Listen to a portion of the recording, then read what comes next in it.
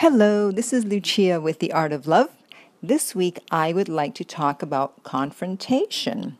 And the reason I want to discuss that is because I received an email after my last podcast, which was about interest level, where I mentioned that you need to keep things upbeat and light and fluffy and not get into any heavy topics or discussions.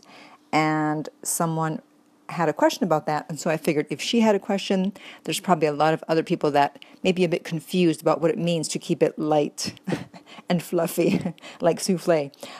So I'm going to read her questions and tell you exactly what I mean. So she said, I think there's a fine line between being authentic and keeping up the interest level.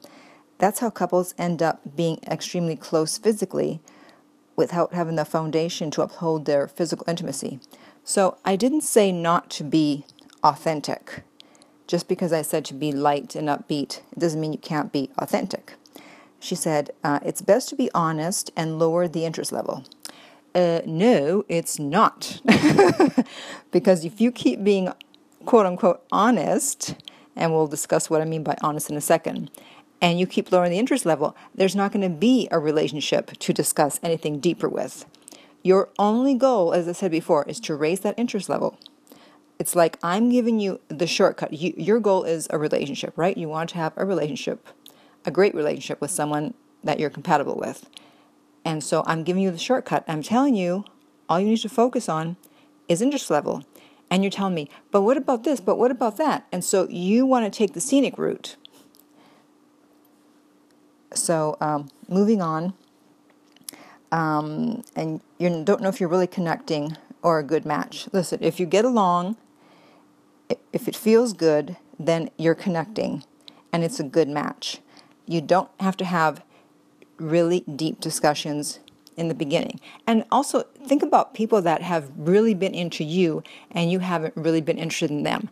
I mean, did you have deep discussions with them? How often did you have deep discussions with them? It's not about deep discussions. People have high interest level for many reasons because they feel good when they're around you. And having deep discussions isn't everyone's priority. Okay, so then, I went on to say to her, well, I know, I didn't say anything about being dishonest. So she said, okay, moments come up quite early for deeper conversations, confrontations, and if I keep focusing on keeping it light to the point of self-denial, that would stress me out because I'm not honoring my true feelings. So, just because you feel a feeling, it doesn't mean that you need to express it in that moment.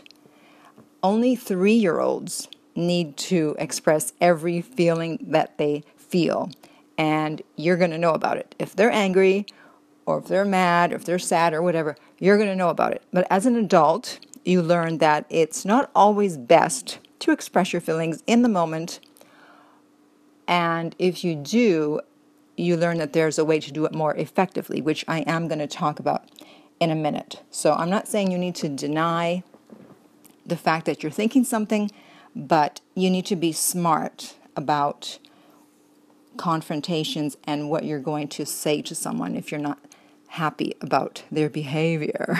Now, let me give you the definition of confrontation as I have it from dictionary.com. So the psychology definition is a technique used in group therapy, as in encounter groups, in which one is forced to recognize one's shortcomings and their possible consequences. Now, this says group therapy, but when you're doing it one-on-one with someone, it's basically the same thing. When someone says, I confronted this person, I think, uh-oh. Confrontation lowers interest level, because who wants to have their shortcomings brought up? Not a lot of people. So you have to be careful how you do it. So I asked her for examples. It's like, well, okay, what exactly do you mean? Why have you needed to confront people so soon when you started dating them? And she said, well, with one guy, I suspected he wasn't being honest about his marital status. And so I said, okay, and what did you say? And she said that she just asked him if he was married and that he denied it. Now, if you suspect if someone's married, I don't know if asking them is really the best way to find out, because anyone can say anything. Are you married? No. Oh, okay. You need to look at their behavior and look at other things to figure out if they're married or in a relationship, such as they're never around on holidays, weekends, you can't get a hold of them on the evenings, etc., etc. So I don't think asking is necessarily a great way to find out. So that quote-unquote confrontation wasn't necessary. And then there was another one in which she said, I was going to break up with him after our second date. I shared why, he apologized and stayed. And I assume we're still talking about the marriage thing here. So until you have proof positive that someone really is married or in a relationship with someone else, just sit by and observe. That's really all you need to do when you first start going out with someone. You don't have to confront.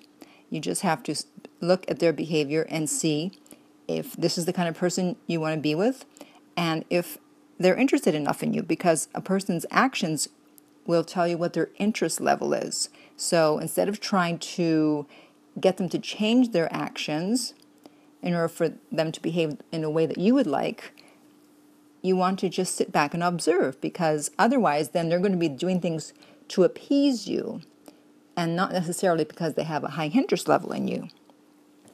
And then her second example was she mentioned that the guy was late.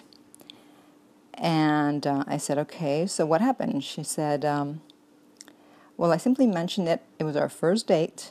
Like, you're late. Hey, you're late. After he told me not to be late.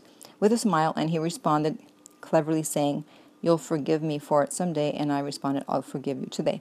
So I wouldn't say that was a confrontation.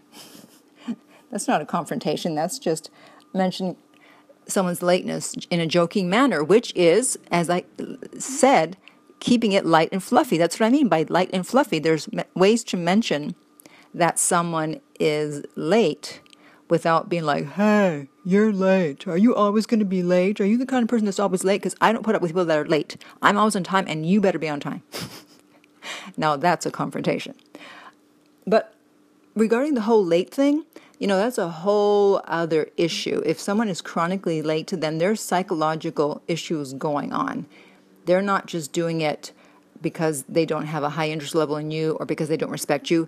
They've got a major issue. So you need to decide, can I live with this or not? And if you're a real stickler for someone arriving on time and it's really going to bother you, then it's just best to leave, because unless something major happens, then they're probably not going to change. That's just who they are. So, depending on what it is that's quote-unquote bothering you about someone, you need to approach it with humor. So I'm not saying you can't say anything, but you need to be funny about it. That way it's not a strong confrontation, and yet they still get the message. So if anyone is still confused about how to keep it upbeat and light when you first start dating someone, feel free to contact me and I will enlighten you. Okay, so if you have any questions or comments, please contact me at my website, where you can also find out about my rates for private coaching, and that is theartoflove.net. If you're listening to this on iTunes, I would appreciate if you would rate and review my podcast. And finally, remember that love inspires, empowers, uplifts, and enlightens.